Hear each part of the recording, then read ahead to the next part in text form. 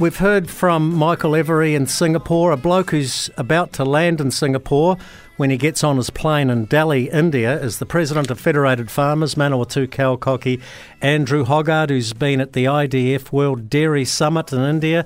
And the take-home message, Andrew, because I saw your tweet on Twitter, is that the world wants more milk.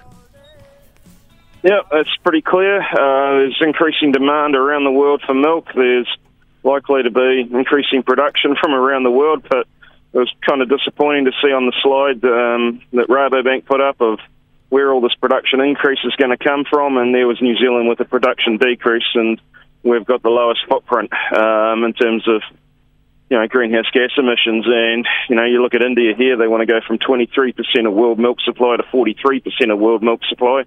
Well, those increase, they're 10 times our footprint. So it makes you really wonder, what are we doing back in New Zealand? We need to be about farming better, not less.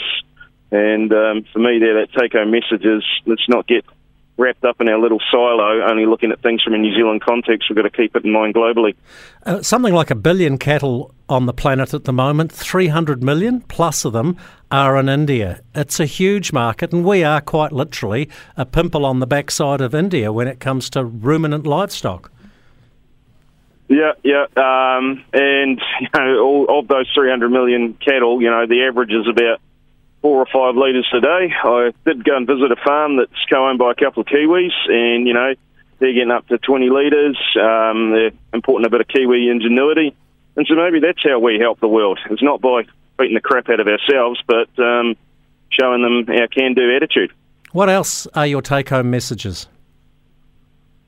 I think, that depressing part aside, the other optimistic bit was in the business meetings, hearing from a lot of the other countries, particularly Europe. They're in a world of pain with energy prices, with all of the cost increases they've got. Yes, we've got some cost increases at home, but as Fred Dagg said, we don't know how lucky we are, quite frankly.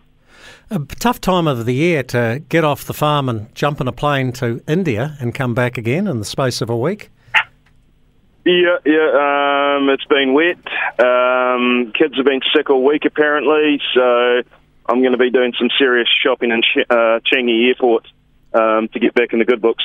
Okay, Andrew Hoggard, thanks for your time at short notice. I know you've got to catch that plane in Delhi to get to Singapore and then eventually get back to God's own. Safe travels, Godspeed. And happy shopping.